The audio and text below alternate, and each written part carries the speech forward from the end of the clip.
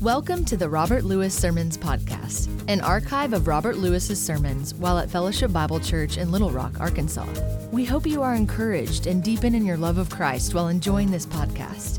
Here is this week's message. Let me read for you Galatians chapter 2. We're going to be looking at the first 11 verses together.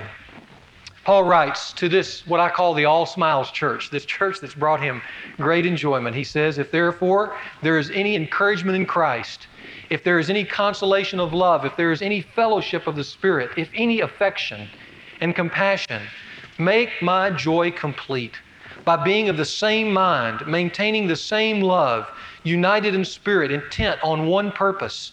Do nothing from selfishness or empty conceit, but with humility of mind, let each of you regard one another as more important than himself. Do not merely look out for your own personal interest, but also for the interest of others. Have this attitude in yourselves, which was also in Christ Jesus, who, although he existed in the form of God, did not regard equality with God a thing to be grasped, but he emptied himself.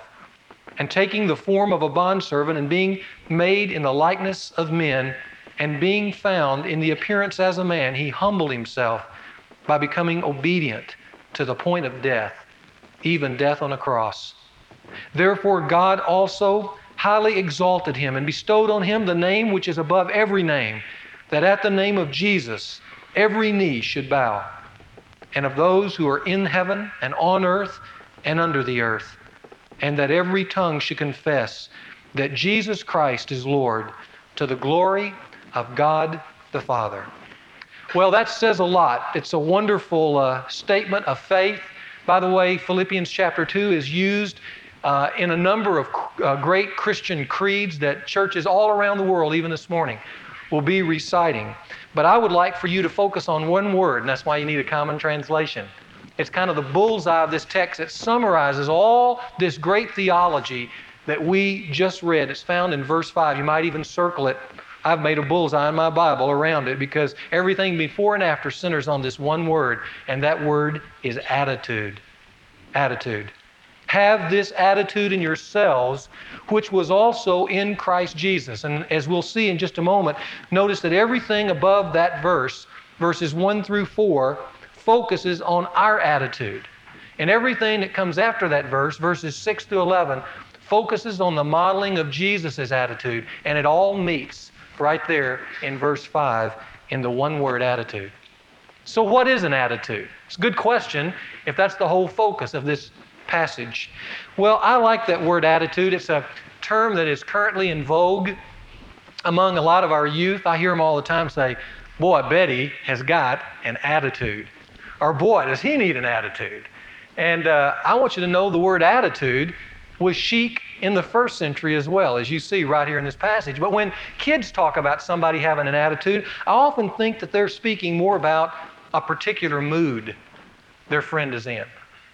But the word attitude is not talking about mood so much as it's talking about a mindset, something that's fixed, that's really a strong disposition of their whole nature. It's an ongoing way of life more than an occasional mood swing, so to speak. A dictionary definition is helpful at this point. It defines attitude as a manner of acting, feeling, thinking in a way that reveals one's disposition or mental set. Did you hear that? Or mental set. A mental set is something that your mind is set on. It's got a more solid ring to it than just a passing mood that's going through. It's a prevailing, if you will, mindset of a person. And we all have that. It'd be interesting sometime to get a good friend, by the way, and just say, when you look at me, my whole life, what is the prevailing attitude that you see in me? A good question. Because it is prevailing. It colors and shapes how we see things, how we feel about things, how we interact with everyone. It doesn't matter about our intelligence. It doesn't matter about the things that we have. At the core, at the headwaters of who we are is an attitude. And that's why this text is so critically important for each one of us. Someone has said that we do not see things as they are as much as we see things as we are. Boy, there's a lot of truth in that.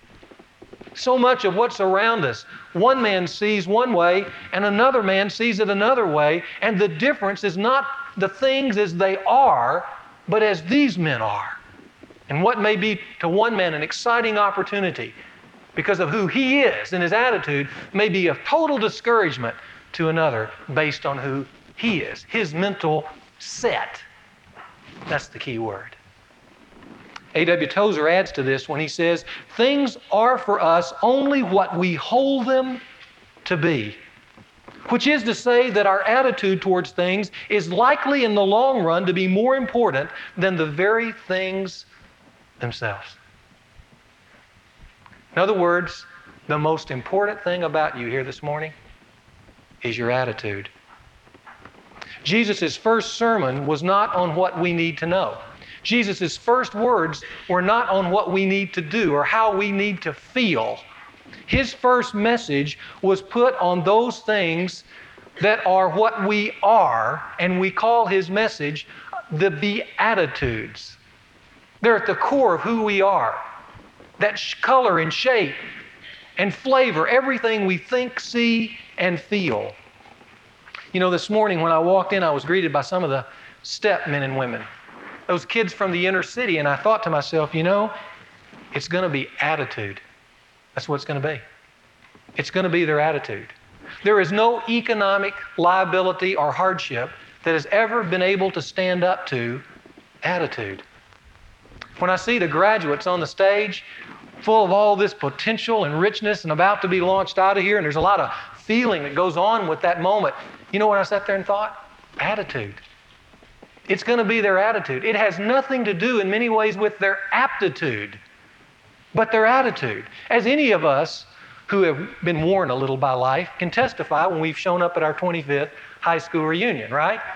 I mean, we remember Johnny and Bill and Sally and Carolyn and all them, and we come back 25 years later remembering what they were, and we found out that all the wealth and all the intelligence that they had didn't have near the impact as their prevailing mindset, their attitude. And it shows on them. Some of them are radiant because of it. Some of them are worn out because of it. It's attitude. And attitude is more than a mood, it's a mindset that prevails over life and shapes and colors everything you think, see, and feel. And this morning we're going to talk about a special kind of attitude. Not just any attitude, but a Christ-like attitude, the one that's described in these verses 1 through 11. So why don't you look there with me, and let me start by talking about some, what I call on the outline, some attitude lifters that everyone that's in Christ can take advantage of. Read with me verse 1 again. He says, if therefore there is any encouragement in Christ, if there's any consolation, the word means comfort or exhortation of love, if there's any fellowship of the Spirit, if any affection and compassion. Let me stop right there. Sometimes when I used to read that when I was a young Christian, I thought, well, is Paul convinced of these things? He keeps using if. You know, if there is. It sounds like he's not fully convinced. Well, what you can't look on this page in English, a theologian who could read it in the original language could feel the emotion in this very first verse. And I want to bring it out for you before we move on here. This is what is linguistically called in Greek a first-class conditional phrase, which doesn't mean much to you, but it doesn't translate very well into English. So that's why you have it in the if kind of category. But the closest cousin that we could use in our English language would be something like this. If I came up to you and said, does Michael Jordan have a jump shot? Can Alan Mesco play the piano? Does Rich Campbell sweat? You would say, of course, why are you asking that as a question? But you see, each of these is asked like a question, but it's asked that way only to emotionally accentuate the answer, which is already obvious, right? That's right. Well, if you were to read this, if you could read this in an original language, that's exactly how it would feel. If there is any encouragement in Christ, it'd be like saying, if there are any basketball fanatics in Arkansas, Well, you'd say there are tons of them. That's exactly the emotion Paul wants to bring out. If there is any encouragement in Christ, well, of course there is. I mean, His forgiveness, His presence, not leaving us alone, giving us a hope and a future, meeting us where we are, not giving up on us, staying with us until the very end, not abandoning us to ourselves, being able to offer us richness and power. If there is any encouragement in Christ, of course there is. If there's any comfort in love. Boy, have you ever felt alone? Really alone, and in that moment have experienced the love of God? That's what he's talking about, the comfort of the love of God. Many times you may be in here and you're dealing with a particular issue, and because of the text or the music or whatever, in that moment there's kind of this intervention of the Spirit in your life, and you feel the comfort of the living God. Is there an encouragement in that? That's what he's talking about. The point is, of course there is. And that's why Paul is playing the same kind of linguistic game. He's offering something that is in an if kind of category, but is so absurd that the reader would go, of course there is. And if there is encouragement in these things, then let me just kind of paraphrase how that moves into verse 2. What he's saying, then let these things shape and impact your personal attitude. And then in verse 2 he says, and then make my joy complete by letting your Christ-filled attitude, as you draw on those strengths, then affect the way you reason with, love, and interact with one another by having the same mind and the same purpose. You see, when you have that attitude and you're drawing from those resources and you're over here trying to shape yourself around those assets that have been provided for us in Christ, as more and more people do that, man, they come together in one mind and one spirit and one purpose. That's what he's saying. Make my joy complete and do that thing. Some of you are here this morning and you've messed up. You've really messed up. This last week, you've messed up. But no matter how bad you messed up or how frequently you messed up, there's always forgiveness in Christ. So as verse 1 says, be encouraged. There's encouragement in Christ. Some of you may feel all alone. Maybe you're widowed. Maybe you're divorced. Maybe you feel friendless. Maybe you're single. What verse 1 tells us is receive the love of God. Be comforted.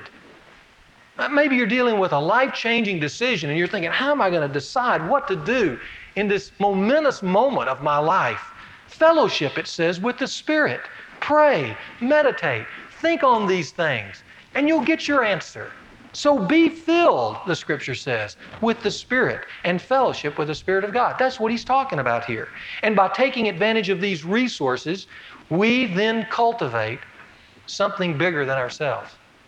We cultivate a Christ-like attitude, which in time will have a great impact on how I interact with you and how you interact with me. That's what he's saying. See, he wants this church to fill his cup of joy completely full. They're making him happy, but he wants to be absolutely joyous. And I want you to know, there is an incredible compounding. Some of you know that because of interest.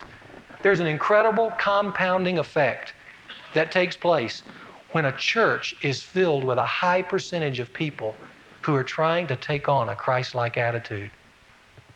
It's incredible. One can walk into a church like that and they can feel the difference. There's kind of a spiritual energy in the building. There's a spiritual passion, so to speak, which kind of emerges when all those people start getting together. I wish you had the privilege, like I do, because Bill mentioned the Discovery class for those of you who are new here, but I always attend the last Discovery class, the Discovery 1 class, before people finish that kind of social engagement. And we'll go around and we'll talk about what brought them to fellowship and how they got here. And I hear this story over and over again. They'll say, when I walked into this building, I knew something was different here. Now, how can you do that? When you walk into a room and something feels different, there's an energy. That's that compounding effect of people who are encouraged in Christ. They feel loved. They feel a certain energizing of the Spirit. They have a common language, and they come together, and that's what you're feeling. On the other hand, you can walk into a church who has none of those things. They're not really drawing radically off the Scripture. They're not joined in a unity of one Spirit, and it just feels like an event. Let's just get through it and get out of here. And that's what we're talking about here. He wants this church to be a pace setter for all the churches in Europe, since they're the very first. And Paul says in verse 2, having you Philippians coming together in that kind of spiritual energy, that would make my joy absolutely complete. It couldn't get any better than that. And that's what needs to take place. I want you to know that he moves on, though, to verses 3 and 4. And unfortunately, what we find in those verses are what I call some attitude spoilers that can short-circuit this extremely healthy process that I just outlined for you. Look at verse 3. He says, do nothing from selfishness or empty conceit, but with humility of mind, let each of you regard one another as more important than himself. Now, I want you to know, this week I stopped right there several times and I went, man, that's not easy. Well, it gets harder. Look at verse 4. And do not merely look out for your own personal interest, but also for the interest of others. I went, I don't know if I got the time to do that. That's kind of how it feels. You could take the first half of verse 3 and the first half of verse 4 and put that on a slide, and that's the American culture. That's us. Everybody running around selfish and empty, looking out for number one, period. They got an attitude problem. And what Paul is saying here is, no, I want you to have an attitude, real attitude. Let's look at the first one. He says, do nothing, verse 3, do nothing from selfishness or empty conceit. By the way, these words, selfishness and empty conceit, they go together. They're kind of like a couple. And they speak of a mindset. In fact, if you want a good definition, you can just write in your notes. They speak of this, me first. Me first. Don't have me first, he says in verse 3. You need to regard others as more important. If you go up to Kanakut Camp, they have an award they give there called the I Am Third Award. It's a great award. But that's what Paul's saying here. There's a problem.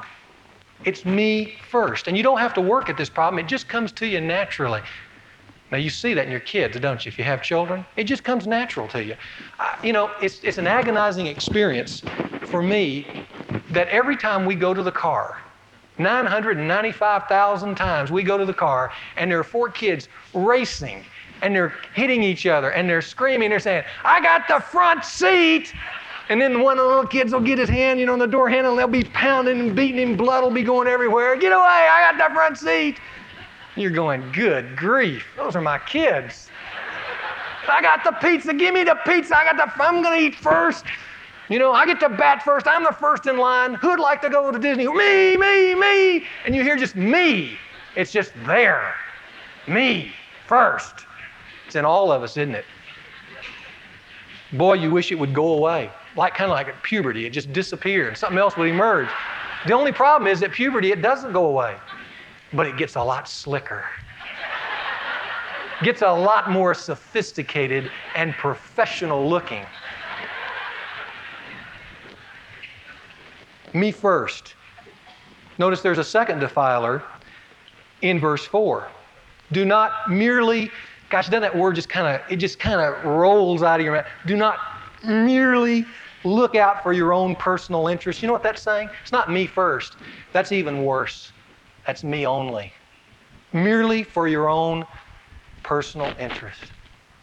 Nobody else. Got too much to do. Got to run too hard. My schedule's too packed.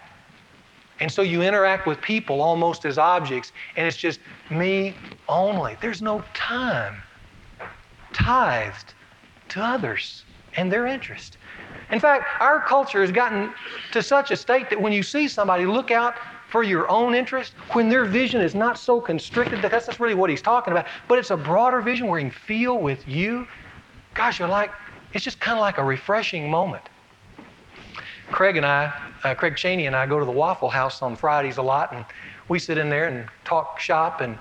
And the other morning, we've been in there many mornings when it's packed with people, and you sit down and wait for your booth to be called and all that kind of thing. And sometimes you'll walk in. In fact, I've done this myself, where I walked in and gotten a booth, a whole booth, and just sat there and read the paper and had a cup of coffee, and people have waited till I finished, And so we walked in, and this really caught my eye. We walked in today, and we sat down, and no sooner it was filled, no sooner we sat down, than a gentleman who had a whole booth to himself, who I have no idea who he was, he just looked down there, and he noticed us. And he said, hey, let me get out of the booth. You guys come in. You need a booth. Why don't you sit down, and I'll go down and sit at the crowded counter. And that just struck me as odd. Because here's a guy who he's reading his paper, drinking his coffee like me, but his vision is bigger, broader. He senses people around him and their needs and what they're feeling. And he kind of put that all together and graciously stepped out of the way and said, hey, let me think of your interest for a moment. And it was so fresh. Where is your vision? Is there room for others in your vision? You ever think about, when you listen to your language, is your language filled with me, myself? When you think of your goals, is your goals so crowded, so many things to get done, that there's no room to even consider others? That's what he's talking about here. It's not just me first, it's me only. And we both all know here that both those things are deeply ingrained within us, don't we? You say, well, man, how do you fight these insidious defilers? And I think at this point, Paul brings up on the stage all along Jesus. See there in verse 5? After he said this, he says, have this attitude in yourselves, which was in Christ Jesus. He says, now let me just show you Jesus. That's the only way you're going to escape these insidious defilers is through the person of Jesus Christ. And I want you to know before we look at these verses, he's not just a model, though he'll be modeled here for us, but he's also a mentor of this attitude we need to have. It's got maker on your outline. You might scratch that and just put mentor. He's a living mentor. Verse 5 says, have this attitude in yourselves, which was also in Christ Jesus. And we know from the verses that follow that everything in the life of Jesus Christ exemplified this high and holy attitude, which, by the way, is not outside your reach. So don't discount it too quickly. Notice how he modeled it in heaven. Look at verses 6 and 7. It says, although he existed in the form of God, now we're in eternity. And here he is in eternity, existing as the form of God. He did not regard equality with God a thing to be grasped, but he emptied himself, taking the form of a bondservant and being made in the likeness of men. See the words, he emptied himself? Boy, theologians have tried to plumb the depths of that one little phrase. What did he do when he emptied himself? Theologians debate that all the time, by the way, in theological circles, but we're not going to get lost in those deep waters because there's just a simple, shallow path we can take. There's some things that are very clear that nobody debates. And first of all, we know that Jesus did not cease to be God when he emptied himself and became a man. He was the man God. So what did he empty himself of? Well, what seems clear from verse 6 is that Jesus gave up his rights, his exaltation, and his benefits of being the second member of the Godhead. In other words, he divested himself of all the insignias that would demonstrate or that he could enjoy of his glory. He gave all those things up. He didn't hold on to those things, and here's God the Father trying to pry him loose of the pole of heaven and throw him down to earth. You know, I don't want to go, I don't want to go. No, that's not what happened. It said he did not regard his equality as co-equal with God the Father and God the Holy Spirit as a thing that he needed to grasp onto. He could just let go. And he could take a long jump down into a smelly stable in Bethlehem. Why? Why? I can tell you why. Because Jesus had an attitude. That's why. And you notice the very people he was jumping down to be with are the very people who didn't want to be with him. They had spurned him. They had rejected him. And they wanted nothing to do with him. And that includes you and me. He also modeled this attitude not only in heaven, but he modeled it on earth. Look at verse 8. It says, and being found in the appearance as a man, he humbled himself by becoming obedient to the point of death, even death on a cross. It says he not only emptied himself, he humbled himself. And verse 8 kind of tells us hints at three critical moments in Jesus' history, his life on earth, where he humbled himself. The first is, notice it says in verse 8, being found in the appearance as a man. I think that really is, you could almost say, in the appearance as a child. His first appearance was not as a grown man, but it was as a little child in Bethlehem. Boy, what would that moment have felt like? Kind of like, what's the TV show where the guy, turns into light and shows up somewhere? That's Quantum Leap. It's kind of like, here's a quantum leap. Suddenly in one moment, with all the insignias of glory around him, the next moment, he's just a child. That was one critical moment in the life of Jesus on earth. A second critical moment came when he was 30 years old, when he submitted to God's call in his life to serve others. That's what it means by being obedient. That's what's hinted at. A lot of people don't realize this, but when Jesus Christ came to earth, the first 30 years of his life, he wasn't disobedient to his Father, but he wasn't under the call of his Father. There's a difference there. And I think it's real unique that God called Jesus at 30. The reason that's unique to me, because I've studied a lot about men recently, as you know, and a lot of sociologists will tell you that between 28 and 32, a man starts going through a need to get out on his own. Maybe he's worked in a clinic or in a business where he's underneath a president, but he feels like he's got some of the same skills that the president has. Or maybe he's in a partnership with some guys and he's just now feeling, I need to flap my own wings. I can do this by myself. But you'll see a lot of young men move out of a safe and secure environment and go out on their own between 28 and 32. They'll just do it. Take the leap. They've got to get out. And here Jesus is right at that prime moment when he wants to get out on his own, and his Father comes to him and says, have I got a job for you? And I want you to submit. How did he do that? How did he stop at that point with all the things he could have done, with all the feelings of a real man, and submit to a very specific plan that had nothing to do so much with him as it would have with others in mind? Because Jesus had an attitude. Then I want you to notice lastly, it says, even to the point of death. This brings us to the garden. And here was another place where Jesus realized that he had to die to accomplish this call for others. Not my will, he said, as he sweated great drops of blood, but thine be done. Now, I mention these three critical moments of humility in Jesus' life because they're really important for us. Because we need to recognize that they mirror, for every man and woman in this room, three critical moments of humility in your life and mine. If we're going to come to a place where we have Jesus' attitude, if we can accomplish verse 5. For instance, first, we must empty ourselves. Now, I hope most of us have done this here, but I want you to recall back. You must come to a place, every man or woman must come to a place where you empty yourselves of your pride and your rights and your excuses for you to become a child. Except in this case, it's a child of God. You must be born again. You know, there's a big leap.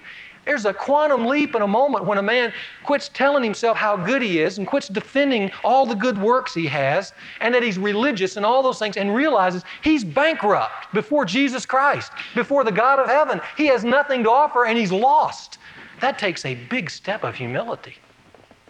And that his plans are worthless. You know, this week I had lunch with a guy and we were sitting there at this table and here he is 50 years old and he looked at me and he said, and I just so appreciated his transparency here. He looked at me and he said, you know, it's a humbling thing to be 50 years old and to say, I don't know God, but I don't. It's a humbling thing to know that I grew up in the church and I've been through a number of marriages and here I am. I'm sitting here with a preacher and I'm telling him, I don't know God, but I don't.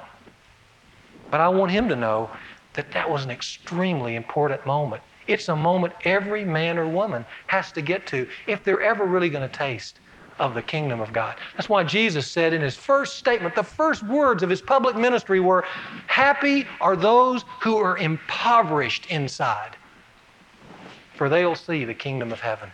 You've got to come to an end of yourself. But then there's a second critical moment, just like in the life of Jesus Christ. And that second critical moment of humility is a time when, after being in Christ, you come to a place where you kind of been doing your own thing, but you have to come to a place and submit to God's call on your life to serve others. And that's a call that for some is still being issued. See, a lot of us can go and we can enjoy the privileges after becoming a Christian, and we take and we take and we take. Boy, that's an empty life. It's a real empty life. Some of us will hit these points to serve others and to be drawn to a broader interest of others just by the natural process of life. For instance, getting married. All of a sudden, me first and me only doesn't work in marriage. Have you found that out? It just doesn't work. And you have to kind of be pulled away, that constricted vision of, hey, I want to sit here and read the paper. It doesn't work anymore, because somebody's trying to say, hey, look at me. And if that isn't bad enough, God will bring kids along, And kids are constantly trying to pull your vision bigger than it is in me first and me only. And that leads us to this third point of humility. In order to accomplish this call to serve others, we must die. We must die. Not on a cross, but we must die to me first and me only if we're really going to have this kind of attitude that was in Christ Jesus. There's probably no place in Scripture that Paul more eloquently and clearly states what I'm saying right now than in another epistle just 2 books back, the epistle to the Galatians. You might turn back to Galatians chapter 2 just for a moment and read that statement with me, because if there's a verse to sum up what I'm saying, it's here. But I want you to know, these 3 steps are going to be the 3 steps to you finding fullness in the kingdom of heaven. And I want you to think clearly about your life. Do I feel good about those 3 steps? Would they be true in my life? Look at Galatians chapter 2, verse 20. Here's how Paul says it. He says, I have been crucified with Christ. Here's the apostle. That's why he can open up a little letter in Philippians with Paul and Timothy, bond slaves of Jesus Christ. Here's a guy that had all these theological credentials. He's got all this rich racial background. He's got all these academic assets. And he says in Philippians chapter 3, I count them all as dung. Dung. For the surpassing knowledge of knowing Christ. Boy, it takes an attitude to get to that place. And he says, here's why. Because I've been crucified with Christ. And it is no longer I who live, me first, me only. But Christ lives in me, and the life which I now live in the flesh, I live by faith. I mean, sometimes it's hard, but I live it by faith, not by sight, in the Son of God who loved me. Is there any encouragement in love? Yes. Who loved me and delivered Himself up for me. I want you to look there at Galatians 2:20, because remember I said Christ is not only our attitude model, but He's our attitude mentor. I want you to underline a little phrase there. Christ lives in me, it says. See, He's alive. He lives in me. Galatians says Christ is a living mentor inside us who is urging us and empowering us to live and to die for other people. That's the way to get an attitude. And sometimes His powerful presence will be felt in big things if you give Him the opportunity. If you come to a place where you've become a child of the kingdom, where you've come to a place where I want to serve others, and you submit and you feel His call in specific ministries or in relationship to general areas of life, but you're wanting to serve others and your vision is getting broader, and now you're having to die to yourself at certain places, but it's not an unhealthy death, and it's not necessarily a terribly painful death, but it's a necessary one. And so you get in these big moments, and maybe you've got a job promotion, and that job promotion really strokes your ego. It feels good. There's only one catch. You've got to travel 5 nights a week. And so you've got a decision to make as you come before your King who's living in you and trying to make that decision. Sometimes after we've tried to make life work, everything around us says it's not working. And maybe the powerful presence of the living God says, hey, I want to help you. You just need to admit you've got a problem. You can't do it alone. And you're never going to get to where you're going to achieve what you want to do for the kingdom until you deal with this bigger issue. That takes humility to die at that point. It's not just in the big things, though. I want you to know, most of the great satisfactions of life are not going to be these, what I call maxi deaths to self, but they're mini deaths to self. They're little things that occur from day to day in our lives. This last week, we were at Baskin-Robbins as a family, and my last son, Mason, who's 7 years old, he's had this front tooth that's been loose, and all his other friends' teeth are falling out, and he feels like he's getting behind. So he said, Dad, can you pull my front tooth? And we're at Baskin-Robbins, and sure enough, it is pretty loose, so I just pop it out of there. And of course, blood starts coming out, and he's just grinning with blood running down his chin. And when I pulled that one out, the other one just was hanging, so I just went ahead and pulled it out too. So he's going around showing everybody. It looks like Dad has beat him up, but there's blood coming out. There's just a big hole in his face, from all these missing teeth. And he was so excited when he went to bed that night, because, man, the tooth fairy, 2 teeth, And And of course, I have this kind of running joke with my kids about the tooth fairy. I always tell them that enamel prices on the world market are way down. And so they'll get a dime or a quarter. But I thought, hey, it's my last child. And it's the last 2 front teeth I'll ever pull. So I put $2 under there. And I got up early the next morning. And I hadn't been able to sleep in a long time. But this particular morning, I thought, hey, this is going to be for me. I woke up early, went down and got the paper, and was laying in bed, doing something I hadn't done for a while, reading the paper. Well, Mason, Mr. Bright Eyes, he wakes up early that particular morning. First thing he does is reach under the pillow, finds 2 $1 bills. He comes running in there and jumps into bed with me, and he said, look, I got $2, and he wants to talk about it. And so I said, well, man, that's great, Mason, all that, but Dad's reading the paper. And so I just it was bothering me. He wanted to talk about it. He wanted to go through the whole experience. But I wanted to read the sports. So I was sitting there reading the sports. I said, that's nice, son. And it's just, this is the way it happens. You're sitting there reading the paper, and you can just kind of feel, you're kind of feeling this growing perspective that there's somebody here that needs you. And he's just kind of sitting there looking at his dad. And I suddenly realized, it's not right. But I realized, this is the presence of Christ here, who's making a statement to me to regard someone, in this case, a little 7-year-old boy, as more important than the paper. Now, I know you all identify, a lot of you dads, with that. That's a little thing, but it's a big thing for him. Because you can always read the paper, but you can only snuggle once with a little boy with $2 for his only front teeth. You can only do that one time. And when you start setting those moments into place, as the living God broadens your perspective to think of someone bigger than you and a cause bigger than you don't lose out on life. You get life. That is life. All the trinkets and toys and money at the end mean nothing, and we know it. We keep being reminded of it. But how do you get there? Because me first and me only are so powerful. You get there by dying and by having Christ live in me. Christ is not just our attitude model. He's our attitude giver. Remember that. You can't do it without Him.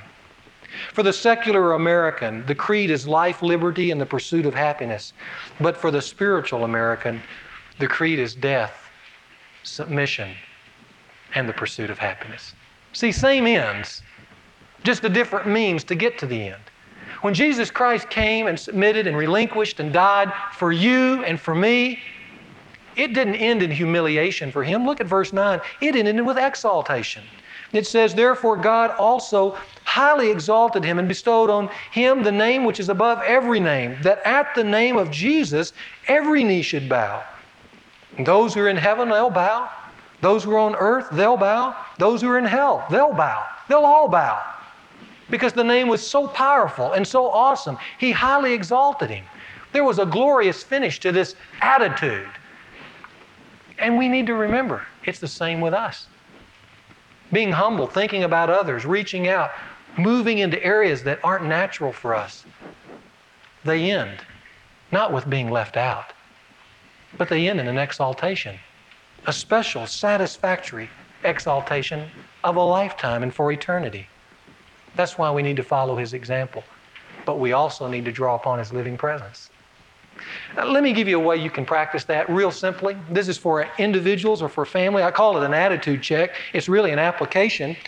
But I thought, how could we as a body, maybe just for a month, practice what I think is so important?